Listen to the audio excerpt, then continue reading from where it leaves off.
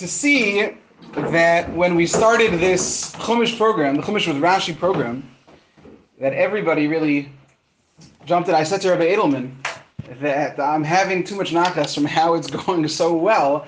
I feel bad stopping giving the shmooze. So this week, no shmooze. I'm just joking. But I feel bad stopping. At the very least, I felt like it was worthwhile to make the shmooze shorter this week, just to be able to give you more time with this Chumash. It was going so well. It was really an honor and a privilege. It's something I want you to know.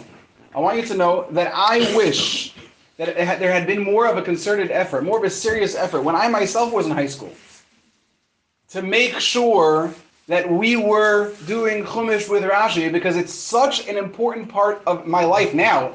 Certainly your Rebbes and you will tell you that a day doesn't go by in our lives that we don't learn Chumash with Rashi.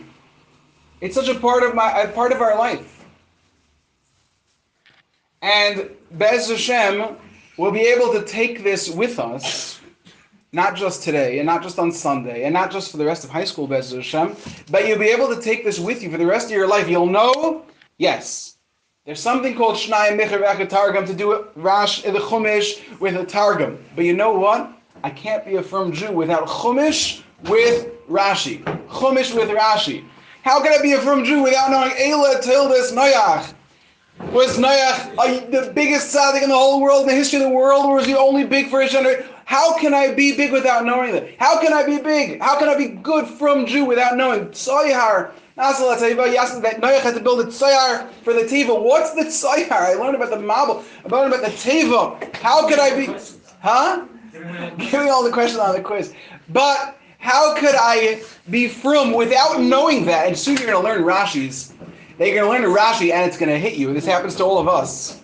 You're going to learn Rashi, hit you, and you're going to define your life by that Rashi. When I got married, just a quick story, when I got married, it was Parshas Vayakel Pekudei. Yeah? My Shabbos Sheva Brachos was Parshas Vayakel Pekudei. And I remember I spoke, my family still makes fun of me, because by Shalosh Shuvas I spoke for an hour and 45 minutes. And it was all on one Rashi. It was all about one Rashi. Rashi said, I can tell you what it was. Rashi says that Moshe made the Aron. The Pasuk says Moshe made the only Moshe?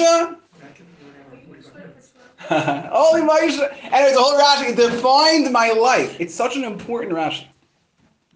And Be'ez Hashem, with this Chumash and Rashi program, which is not going to be a program, but it's going to be a Chumash and Rashi life for us, Be'ez Hashem, we should take that with us for the rest of our lives, Be'ez Hashem. And for us and for our children. L'dairei dairos.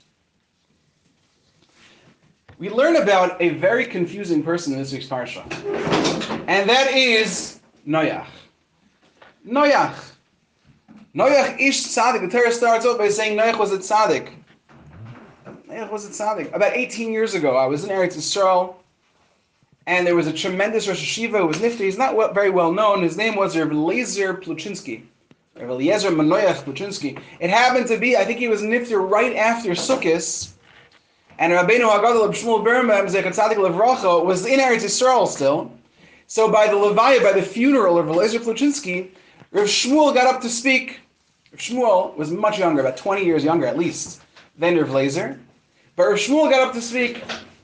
And I remember he gave his hesped, his eulogy was on this week's parsha. Eile Teildes Noach. He started, I remember. Eile Teildes Noach. Noach ish tzaddik. Tomim hoya b'dereisa. He says Noach was a tzaddik in his generations. And he said Rashi, Pirish Rashi, Yesh me Rabbi Seinu Dorshan Noisei L'shvach, Yesh me Rabbi Seinu Dorshan Noisei L'gnai. Some of our rabbis say that this is a compliment to Noach, and some of our rabbis say it was an insult to Noach. So Rabbi Shmuel asked the obvious question. It's almost like I feel like Benny was asking this question before he was learning Chumash, teaching beautifully.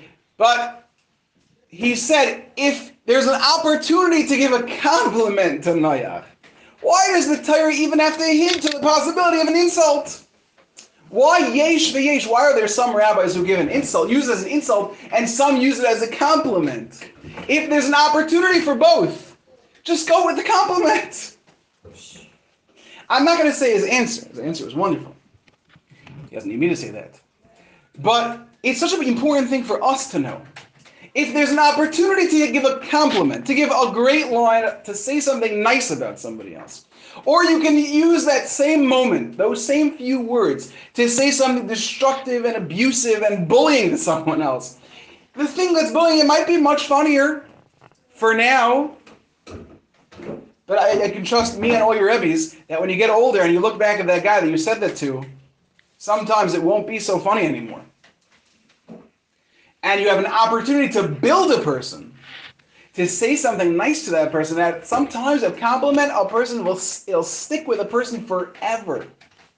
They'll say, you know what? Even though he was just my classmate, he was a 12th grader who said it about me, just another guy in yeshiva. But you know what? I still remember it now. When I was in Yeshiva Teres Moshe in Eretz Yisrael, one of the most mind-blowing things that I learned there was that you learn so much more from your friends at times than from your rebbeim. The guys in yeshiva who were those guys who took learning seriously, they were the coolest guys in yeshivas. These guys, nobody could dunk. These guys were dunking. These guys were great ball players. But the coolest part about them was they also never went to sleep because they were learning through the night, these guys. I had a guy, his name was Aryeh. This Aryeh, he was huge, a big bodybuilder. Tremendous guy. And I got the schus to learn with Aryeh. He's just a year older than me, but I got the schus to learn with him by night seder from 1 to 2 o'clock. Why? Is it like I wanted to learn from 1 to 2? I was exhausted. No, but I got the chance to learn with Aryeh. I learned with him. This Aryeh had a condition. If you learn with him or you're in his base medrash, you're never allowed to tell him what time it is. Because he had an opinion, he believed that if he didn't know what time it is, and then he goes to sleep without knowing what time, so then he won't get tired. He won't be exhausted the next day because nobody ever told him what time it was. And he was a big, tough guy. He was a big, scary guy. If you did tell him what time it is, you were running out of the yeshiva, you were running away from Yerushalayim, you were running far away. But the guy next to you in yeshiva, the way that he could influence you in a positive way, oh, that guy, that's the guy I learned Chumash Rashi with. That guy, that's the guy who taught me really to understand the Gemara for the first time. That's the guy I always want to say Shema like. I'm telling you, I was looking at Meir davening this morning. I saw a Meir, I'm sure, even myself I looked at Meir's Avur of davening this morning. I looked at that and I see, yeah, you know what? There's something in that davening that I myself want to take from. I learned something. The Gemara itself says, we know the very famous Gemara. I learned a lot from my Rebbes, I learned more from my Chavrusas, and I learned the most from my Talmidim. You can learn a lot from each other. And if there's one thing we get from Shmuel's question on the first Rashi, is that if you have a chance to say something good, why say something bad? There's so much to gain from something good and so much to lose from something bad.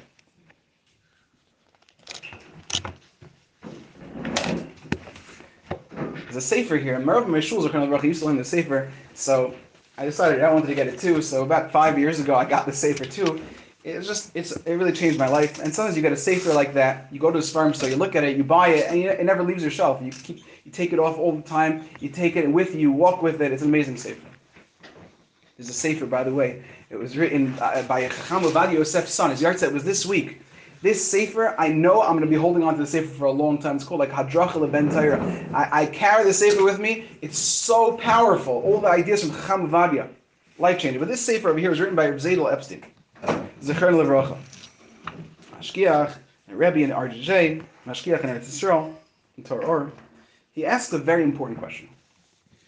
As you keep learning Chumash and Rashi, you'll see that in this week's Parsha, Rashi says that Noach was not allowed to leave the Teva until Hashem told him, you can leave the Teva. He was not allowed to leave earlier. Not a minute earlier. Not a second earlier. Don't get outside that door until Hashem says you can leave. He was not allowed to leave. That's the Pasuk says that. Until Hashem said, Seif min ha-teva. And that's what eventually Hashem said. So ask Zayla, I don't understand. Noach couldn't leave until Hashem told him to leave. So why did he send a Yonah out the window? Why did he send a raven out the window, or a dove out the window? Why did he send these birds out the window to see whether the land was dry? We know all about this. When I get home, my little daughter is going to come home, and she's going to have a little project, and there's going to be a picture of it with Yonah sending his hand out the window and a dove flying out of it. I'm sure she's going to have that picture when I get home. And that's what's going to be the parsha. What did Noach send out of the teva? He sent a Yonah. He sent an Orev. He sent a raven. And what happened? Oh, this one came back. Why did he send it out in the first place? He wasn't allowed to leave anyway until Hashem said, "Seim en ha-teva, get out of the teva." Don't leave yet. So why send the birds? It's a great question. Worth asking by your Shabbos table. I'm sure you can get good answers by your Shabbos table, Bez Hashem, by your beautiful, beautiful Shabbos table, Bez Hashem. But he says the answer like this. He says that if you're a prisoner in jail, it's true. The prison warden, he doesn't let you get out until the end of your sentences. You're not going to go and find out, am I going to get out tomorrow? You know, it says it on the wall, it says it on your paper, it says it in your file. You're not coming out until October 21st. You're not coming out. You can't get out. That's it. But if you know you have the greatest opportunity in the world, a great opportunity, and you know that the date for that opportunity is coming up and you can't do it a second before your boss tells you can do it. But you're so excited. You're so excited. You're going to keep checking. Did it happen yet? No. Did it happen yet? No. You're so excited.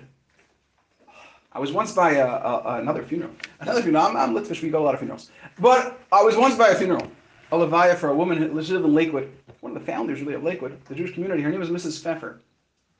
And Mrs. Pfeffer, after she was a Holocaust survivor, when she was niftara, by her funeral, one of her grandsons got up to speak, and this is what he said. And always, it stuck with me all these years later. The grandson said that his grandmother was hiding out as a non-Jewish woman during the war. And at one point, she was caught. And she ran. And ran. And she found a cellar in a certain area with food inside. And she hid in that cellar, waiting for the day that she'd be able to get outside. And at some point, while she was there for days and weeks, I don't know how long she was there for, at one point she thinks to herself, before I got down here, Hitler Machshamay V'Zichrei, his plan was to kill every single Jew in the world. It might have happened. She said this to herself. I might be the last Jewish woman in the world. That's what she said to herself. It might be. You don't know what people were thinking back then. She said to herself, I might be the last Jewish woman in the world. And if so, I'm like the mother of the Jewish people. That's what she said.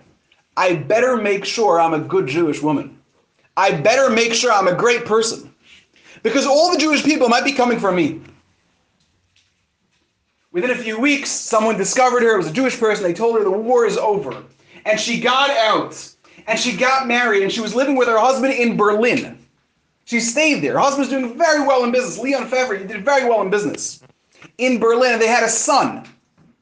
And her husband said, okay, we'll figure out a school here, a non-Jewish school. And she said to her husband, when I was in that cellar, I thought I'd be the last Jewish woman in the world. And I had to think, what am I going to do for my son? What am I going to do for myself? What type of person am I going to be? I'm not sending my kid to a non-Jewish school here in Germany. I'm bringing my son to Brooklyn. I'm going to put my kid in Torah Vodaas. If you have a problem with that, you could stay here. I'm leaving. My son deserves to go to a yeshiva. I'm checking out. Noach realized he was the last person in the world. Him, his three sons, their wife, but it's all coming from him. His training, his education to his children. He's the last one in the world.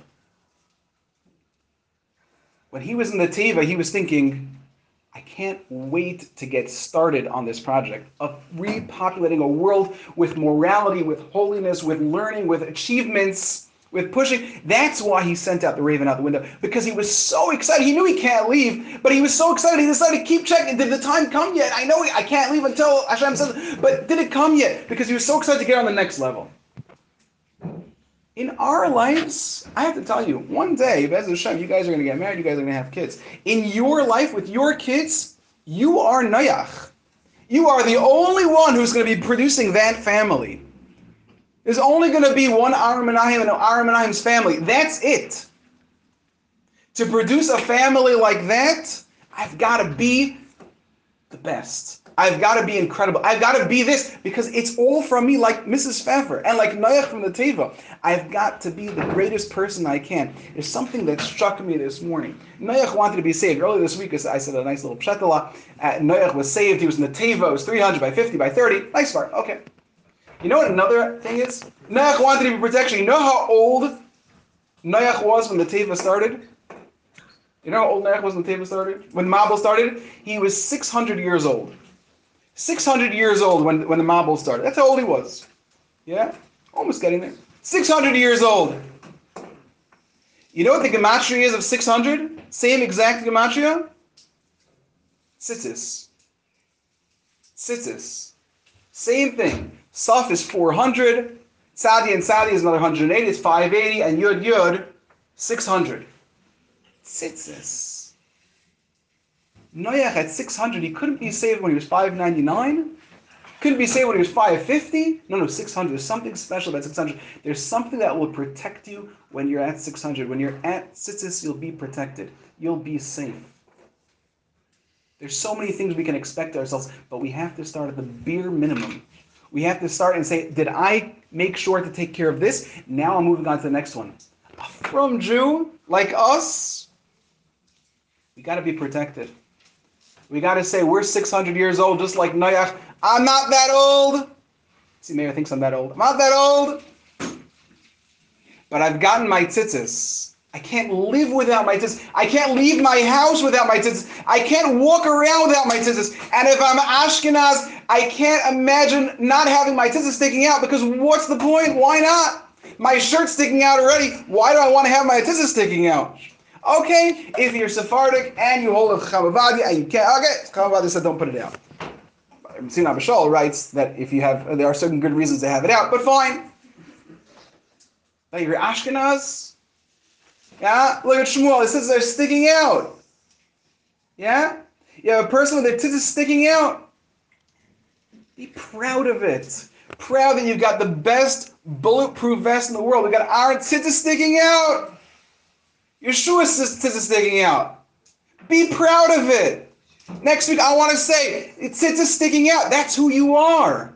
You walk in here, you got your tzitzis sticking out. Like a Jew. You look amazing. It looks beautiful. They're white. They're beautiful. They're amazing. Tzitzis sticking out. Like Noach. Remember the secret of 600. Remember, if you have an opportunity, like Shmuel Baran said, if you have an opportunity to say either good or bad, why say bad if you could say good? You could change a person's life.